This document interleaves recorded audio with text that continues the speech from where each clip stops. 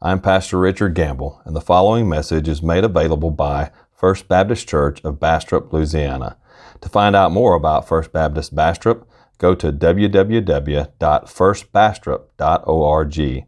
That's www.firstbastrop.org. So who's your one? We are in the midst of our Who's Your One campaign as we're looking at that once again. We've done that before, and we want to do it again because that's the question, right? Who is your one? Each and every one of us are called to be witnesses of the gospel of Jesus Christ.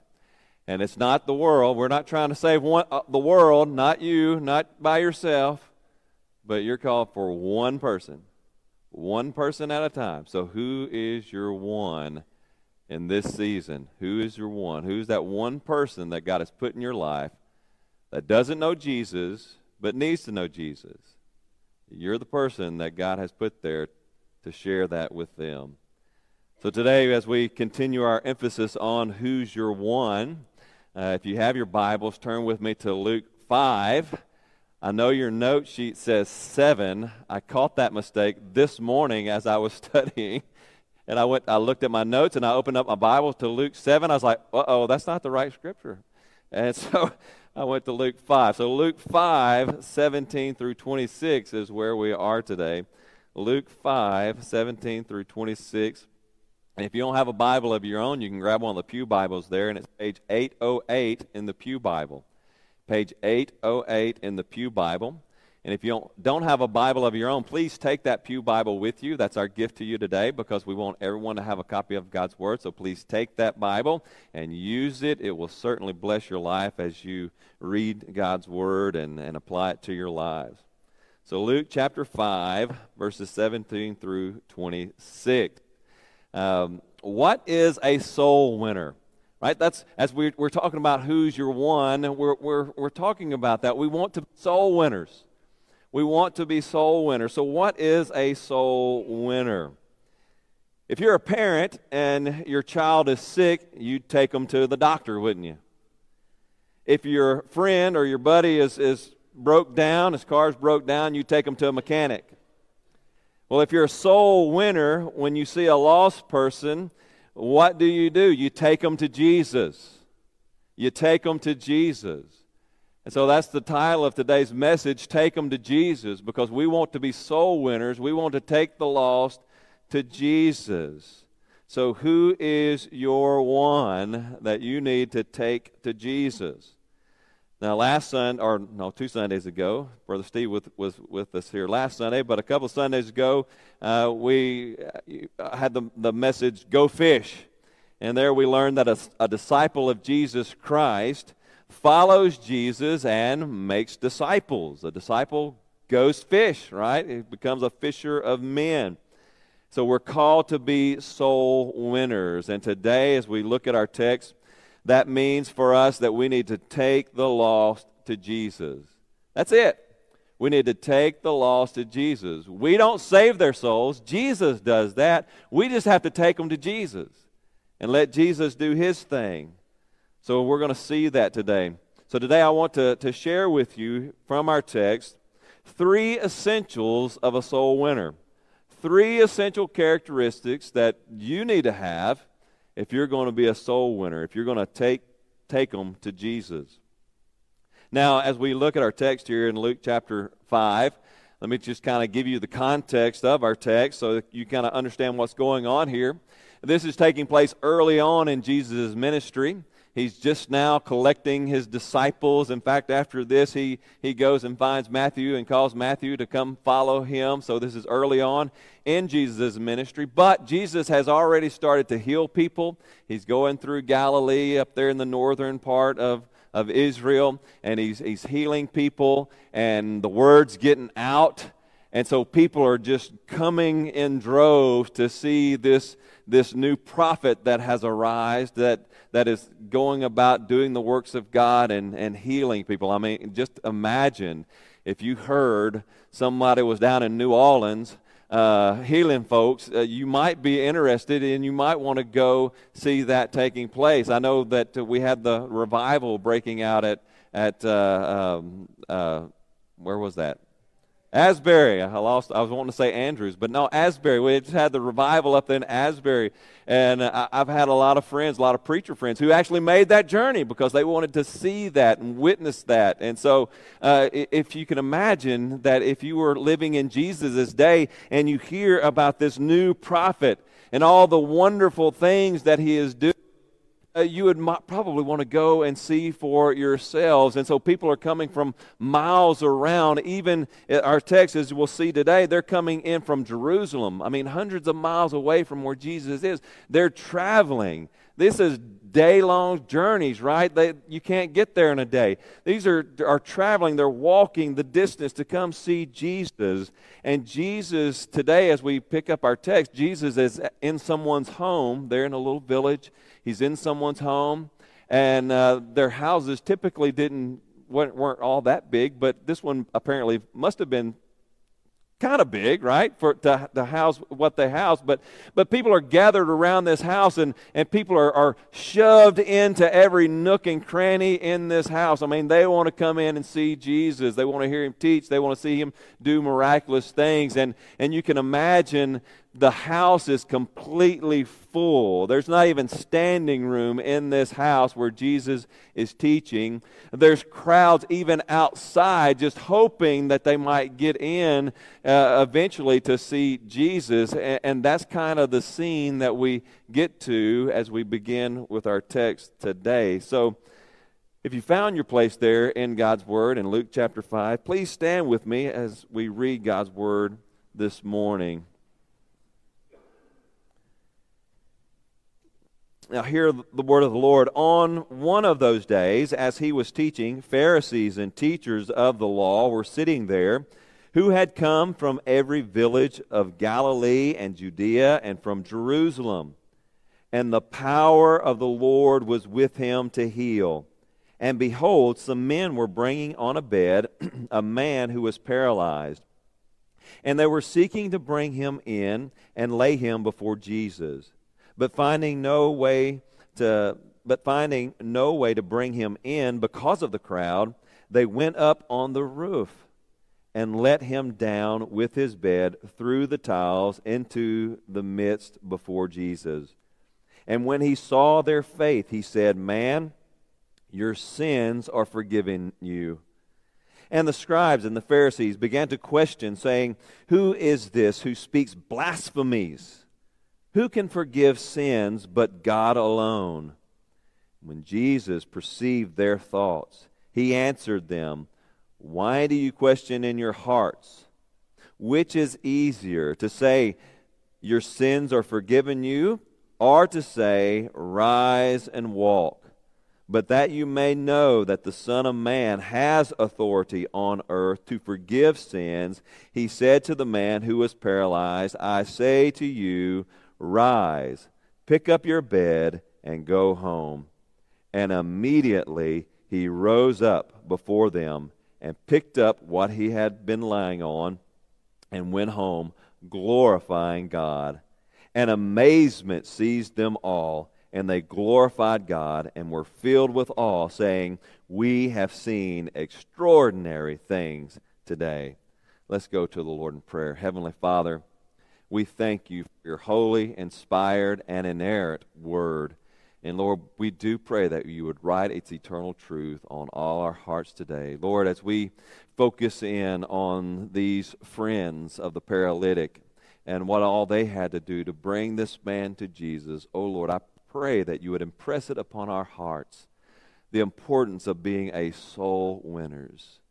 Lord, we can make a difference in someone's life just by introducing them to Jesus, just by taking them to Jesus. Oh Lord, let us be encouraged by this text today, and let us go out from here and be soul winners, taking people to Jesus. These things I pray in Christ's name. Amen. You may be seated. Now, as we begin to look at our text, and there's a lot of things going on here, and we're going to have to focus our attention in on a particular aspect of this text. And so today we're going to focus in on the paralytic's friends. Those friends. Mark tells us that there were 4 friends, and so Luke doesn't give that description, but Mark does, and Mark tells us there are 4 friends. And so I want to look at these 4 friends, because these 4 friends, they are soul winners. And I want to look at them, and I want to see the characteristics of a soul winner in these 4 friends. And so as we begin to look at our text then, the first thing that we notice here, the first characteristic of a soul winner we see is a soul winner loves the lost. A soul winner loves the lost. Now think about the plight of this paralytic. This guy who is paralyzed. Now, we don't know why he's paralyzed. We don't have there's no indication of why. It could have been he was paralyzed from birth. He could have had an accident somewhere along the way, but we don't know that, but he is paralyzed. And this is a day and time when there were no wheelchairs, there were no hover-rounds, there was none of that. If you were paralyzed, then you absolutely depended upon anybody and everybody else to help you and to get you around, to pick you up and take you here, there, yonder, or whatever. You were absolutely dependent upon other people. Also, we have to understand that in this culture, in the first century Judaism, the culture mindset was one that if you suffered from a disability like paralyzation, if you were paralyzed, if you were blind, if you were deaf, people looked at that as a consequence of your sin, right? They looked at that disability as God's judgment upon your life. We see this evident even in Scripture. In John chapter 9, we just see the disciples asking Jesus a question. John chapter 9, verses 1 through 3 says, as Jesus passed by, he saw a man blind from birth. And his disciples asked him, Rabbi, who sinned, this man or his parents, that he was born blind? You see, even his disciples had this kind of mindset. There's a disability here, therefore there must be some sin in that family. Whose sin is it? Is it that man's sin? Is it his parents' sin? And so this is the mindset of the people of Israel in the first century, in Jesus' day. Now, Jesus goes on to correct that, right? And so let me just read the rest of the verse, because we need to understand that. We need to see how Jesus responds, and Jesus answered, it was not this man's sin or his parents, but that the works of God might be displayed in him. And Jesus goes on to display the works of God by healing that blind man. But this is the mindset of the day, right? This guy is paralyzed, and he's paralyzed because of sin. And so there weren't a whole lot of people who were willing even to help this guy out, because, hey, man, it's on you, right? It's your fault. It's your parents' fault. It's somebody else's fault. You got yourself into this mess, and so now deal with the consequences. Boy, I wonder, do any of us ever look at people and have that same kind of attitude? Well, if you wouldn't have done drugs, right? If you hadn't been addicted to drugs, if you hadn't ever drank, if you haven't ever done that thing, it's your fault where you are. Why is that my problem? You shouldn't have taken drugs. You shouldn't have got on this. You shouldn't have got on that. You should have left the alcohol alone. I didn't tell you to go cheat on your wife. You did that. How often do we write people off because of their sin? But you see, his friends, they didn't write him off because of even that perceived sin. He had 4 friends who looked at him, and instead of saying, well, that's your problem, you got yourself into this mess, and so why should I care? Instead, they had compassion upon him. They had compassion. These 4 men, they had compassion upon this man who couldn't get there, right? They probably heard about Jesus. They obviously heard about Jesus.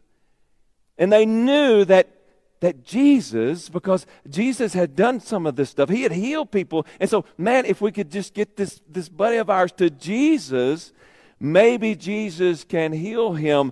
But instead of saying, well, that's your problem, they're on your own, you're suffering the consequences of your sin, so you just deal with it yourself. No, they had compassion. They had love for this man, and they said, hey, let us help you get to Jesus.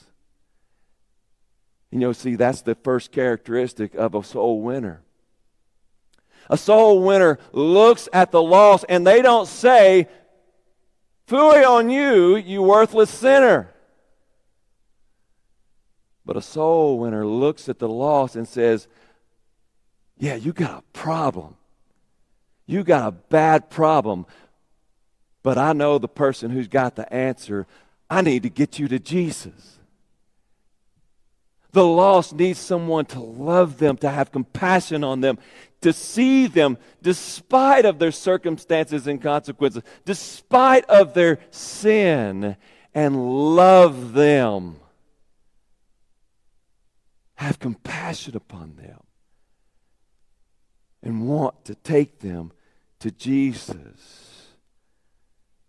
Church, we must love our lost family, our lost friends, our lost neighbors. We must love them enough to take them to Jesus. We must love them enough to take them to Jesus. More than paralysis, our lost friends and neighbors, they're dead in their trespasses and sins. They're separated from a holy God. They are on the path of damnation to hell. But we have the solution. We've got the solution. We know the guy who can solve their problem. We just need to love them enough to get them to Jesus. Quit turning a blind eye. Quit turning a blind eye. Don't look away. Look at the lost. Love them and get them to Jesus. I once heard even an atheist say, right? Even an atheist understands this. I heard an atheist once say that if Christians truly believe what they say they believe, then they would tell everybody about Jesus. Because if a Christian believes that a man is going to die and go to hell unless he comes to know Jesus, the worst thing he could do, the most hateful thing we could do, is to pity-patty around the subject and not tell him about Jesus. Yeah, it might be an uncomfortable conversation. And we use that excuse, well, I don't want to break that relationship. Well, if I tell them about Jesus, if I tell them about my religion, they might turn away from him. They might do this thing or that thing. If you love them, tell them about Jesus. Because the most hateful thing you can do is not tell them about Jesus. If you're going to be a soul winner, you got to tell people about Jesus. Romans 10:12, Paul says this, "How then will they call upon him in whom they have not believed? And how are they to believe in him whom they have never heard? And how are they to hear without someone preaching, without someone proclaiming, without someone telling them?" Oh, love the lost. Love the lost and take them to Jesus. A soul winner loves the lost. Second, a soul winner is determined to overcome obstacles. A soul winner is determined to overcome obstacles. Look at these four friends, right? As they're they love their friend, they have compassion upon their friend. And as they're taking him to Jesus, there's that problem, right? There's this big obstacle in their way. Jesus is in yonder, right? He's in the house, and all the crowd is pushed inside the house, and there's a crowd outside the house blocking the entrance. There's no way to get this man. I assume they got some kind of a cot rigged up here, and one man on each corner of the cot. There's no way to maneuver this man into the building. There's a great obstacle in this way. How do we get him to Jesus? And they begin to think, well, there's an obstacle. We need to overcome it because we need to get him to Jesus. And they look around, and there on the side of the house, there's steps going up. In the first century Judaism, in the first century Palestine, most houses were constructed with a flat roof. And there was a big flat roof up there, and that's where you kind of would go and hang out, right? They didn't really have backyards to go grill on. And so if you had family over, you had friends over, you hung out on top of the house, on the roof. And so there was always either a ladder or steps going up to the roof. And so they see, oh, right there, there's steps going up to the roof. Hey, let's take him up to the roof. Well, they get up to the roof, and there's another obstacle in their way. There's a roof in their way. Now, the roofs were typically constructed like they had these beams that went across, these major support beams that went across. We kind of have those in our own houses, right? Big support beams that kind of hold up the structure.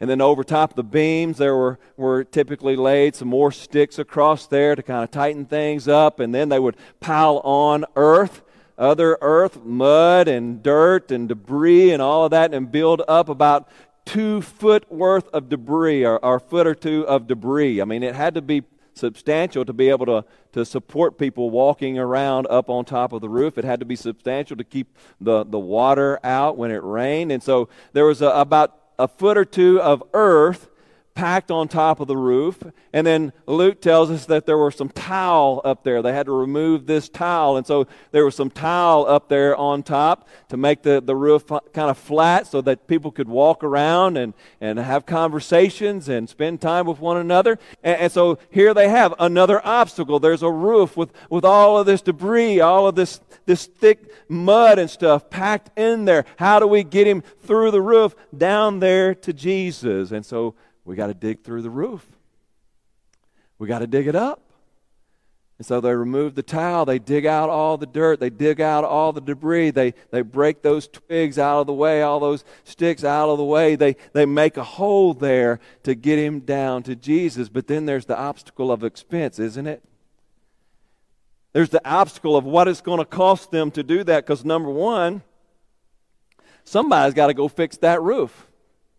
Right? Once they tear up the roof, they can't just tear up a man's roof and leave it with a hole in it, right? Somebody's got to pay to have that roof fixed.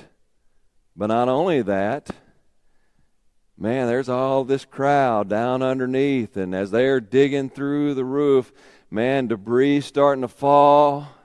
People are starting, man, what's going on? What's happening? They're looking up at them. You ever broken into a big room and said something, did something, something happened, you slipped and fell, and everybody looks at you?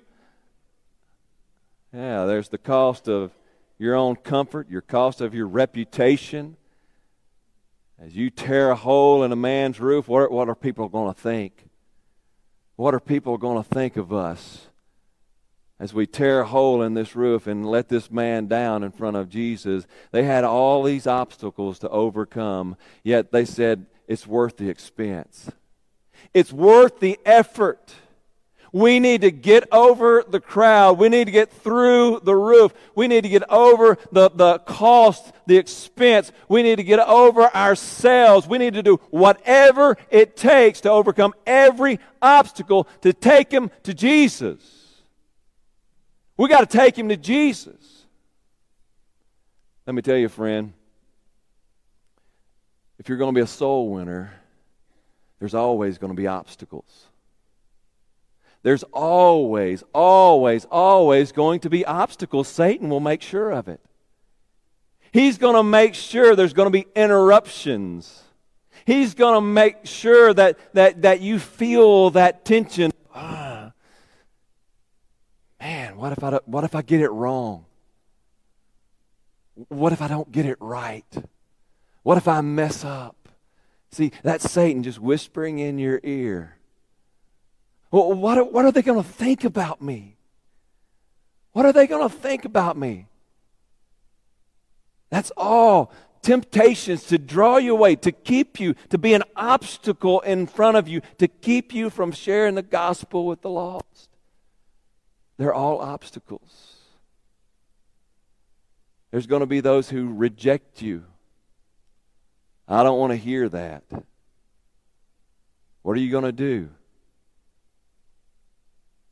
What are you going to do? You're going to let that obstacle get in your way, or are you going to continue to pray and pray and pray and look for more opportunities to share with that person? There's always going to be obstacles. You've got to be determined to overcome those obstacles if you're going to be a soul winner. You've got to be determined to overcome every obstacle. I love what Philip Ryken says here. Philip Ryken says, what people need more than anything else is for someone to bring them to Jesus, overcoming all the obstacles. Whatever trouble these men went through to bring their friend to Jesus was worth it. Yet so often we let little things get in the way of inviting a friend to church, or offering to pray for someone, or bringing a Christ-centered perspective into a conversation, or sharing the basic facts of the gospel. What people need is a direct, personal encounter with Jesus Christ. So we should do whatever we can to bring them to the place where they can experience His healing touch. Whom do you know that needs to know Jesus? To what lengths are you willing to go in order to introduce them? If we want to be soul winners, church, we must be determined to overcome every obstacle to take the lost to Jesus. Take them to Jesus. Take them to Jesus. A soul winner loves the lost and is determined to overcome every obstacle in order to take them to Jesus. Third, a soul winner has faith. A soul winner has faith in Jesus' power and authority to save. Oh, this is so important. A soul winner has faith in Jesus' power and authority to save. You don't save them. You don't have the power. You don't have the authority. Jesus saves them. And He has all authority and power. Think about these friends. These friends had faith in order to bring the paralytic to Jesus, right? They had faith in order to bring this man to Jesus. And then the friend had to have faith in Jesus' power too. But both sides, right? The friends and the man both had to have faith in Jesus. Look there again at verse 20. Let's just look at verse 20. And when he saw their faith, all five of them, when he saw their faith, he said, "Man, your sins are forgiven you." All four had faith. Now, the paralytic wasn't saved because of his four friends' faith, not directly, but kind of indirectly he was, right? Because they had faith that Jesus could save him. If we can just get him to Jesus. And then the man who was paralyzed, it was his faith that brought about his healing, because Jesus looked at him and said, hey, he's got faith, and Jesus healed him. And the same is true for the lost, right? The lost, we have to have faith that Jesus can save them. And then they have to have individual faith in Jesus Christ themselves in order to be saved. But both factors are necessary. We've got to have faith in Jesus' power and authority to save. This man was paralyzed. He was paralyzed. In the first century, paralyzation, that was a hopeless situation to be in. There was no new neurosurgeon down at the big bad hospital with a new kind of surgery technique that could heal his paralysis.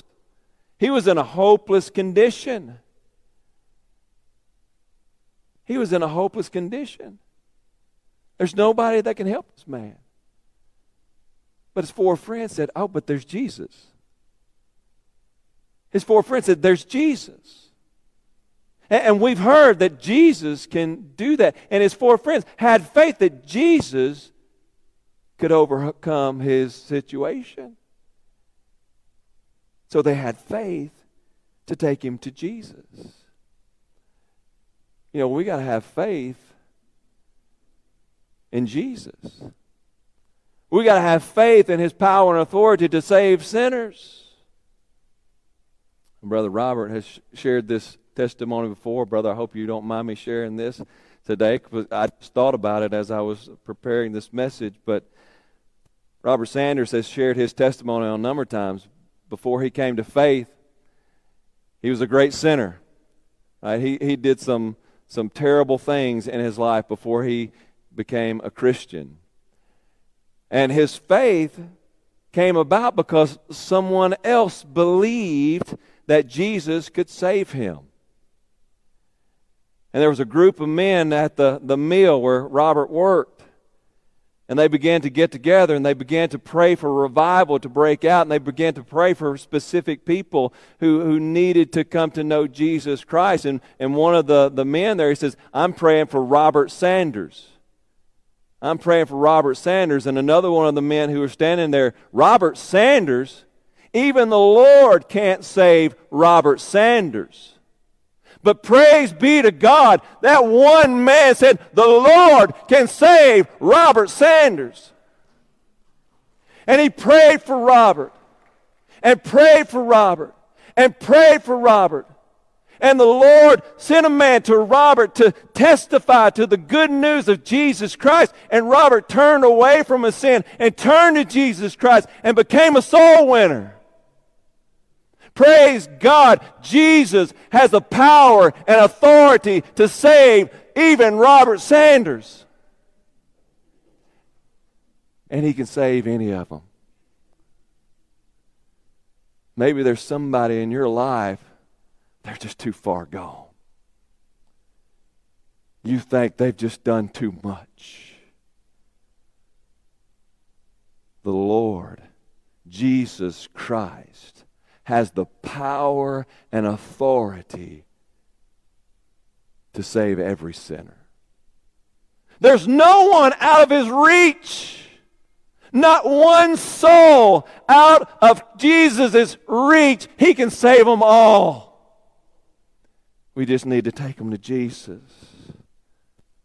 R. Kent Hughes says this: whoever a man or woman is, whatever he has done, no matter how heinous his sin, whether murder, infidelity, perversion, child abuse, betrayal, embezzlement, lying, jealousy, hateful gossip, or whatever, Christ can save him completely and eternally.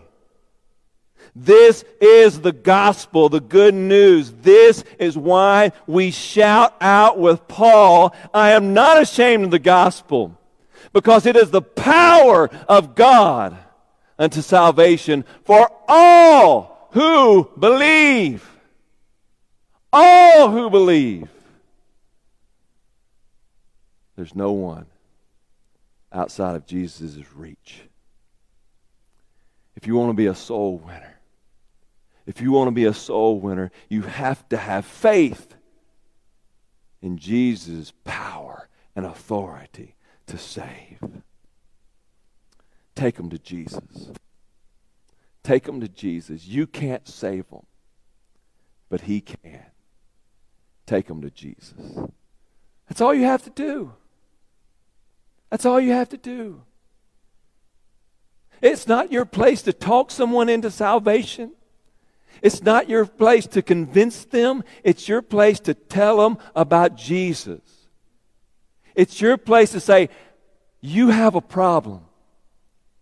It's sin. You're going to die and go to hell because of your sin. But I know the one who has the solution to your problem. Let me introduce you to Jesus. Take them to Jesus. Take them to Jesus. Who's your one? Who's your one? That's the question. Just one. Who's that person that in your mind that it just seems out of reach? Who's that one that I could never talk to them? Who's that one? Who's that one? Take them to Jesus. Take them to Jesus. Love them and begin to pray for them. That's where it starts, right? That's where the man started with Robert Sanders. He started by praying for him. God, I'm laying him at your feet. I'm laying him at your feet. Lord, save him. Lord, save him. Lord, save him. Lord, save him. Take him to Jesus in prayer. Love him and take him to Jesus. Be determined to do whatever it takes to take him to Jesus.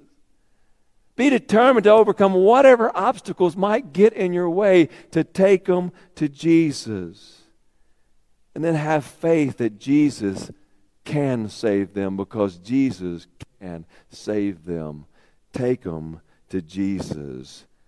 Jesus has the power and authority to save them and completely change their lives. Take them to Jesus.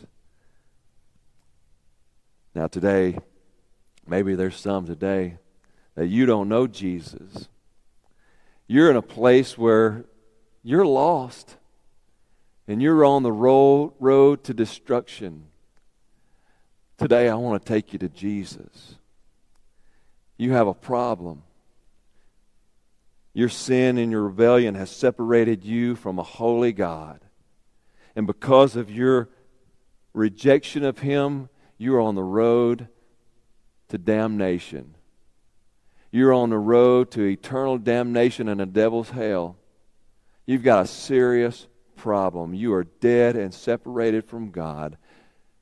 But Jesus is the solution. Jesus came, He lived, He died on the cross for your sin in your place. And if you turn away from your rebellion and if you turn to Jesus and you receive His gift of salvation, He will save you. He died for you. He was resurrected from the dead, showing that all your sin has been paid for. Trust in Jesus.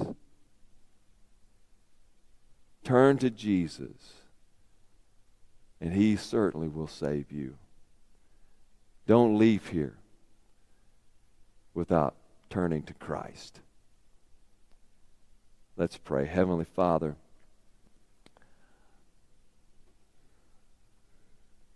Lord, we want to be soul winners. We need to be soul winners.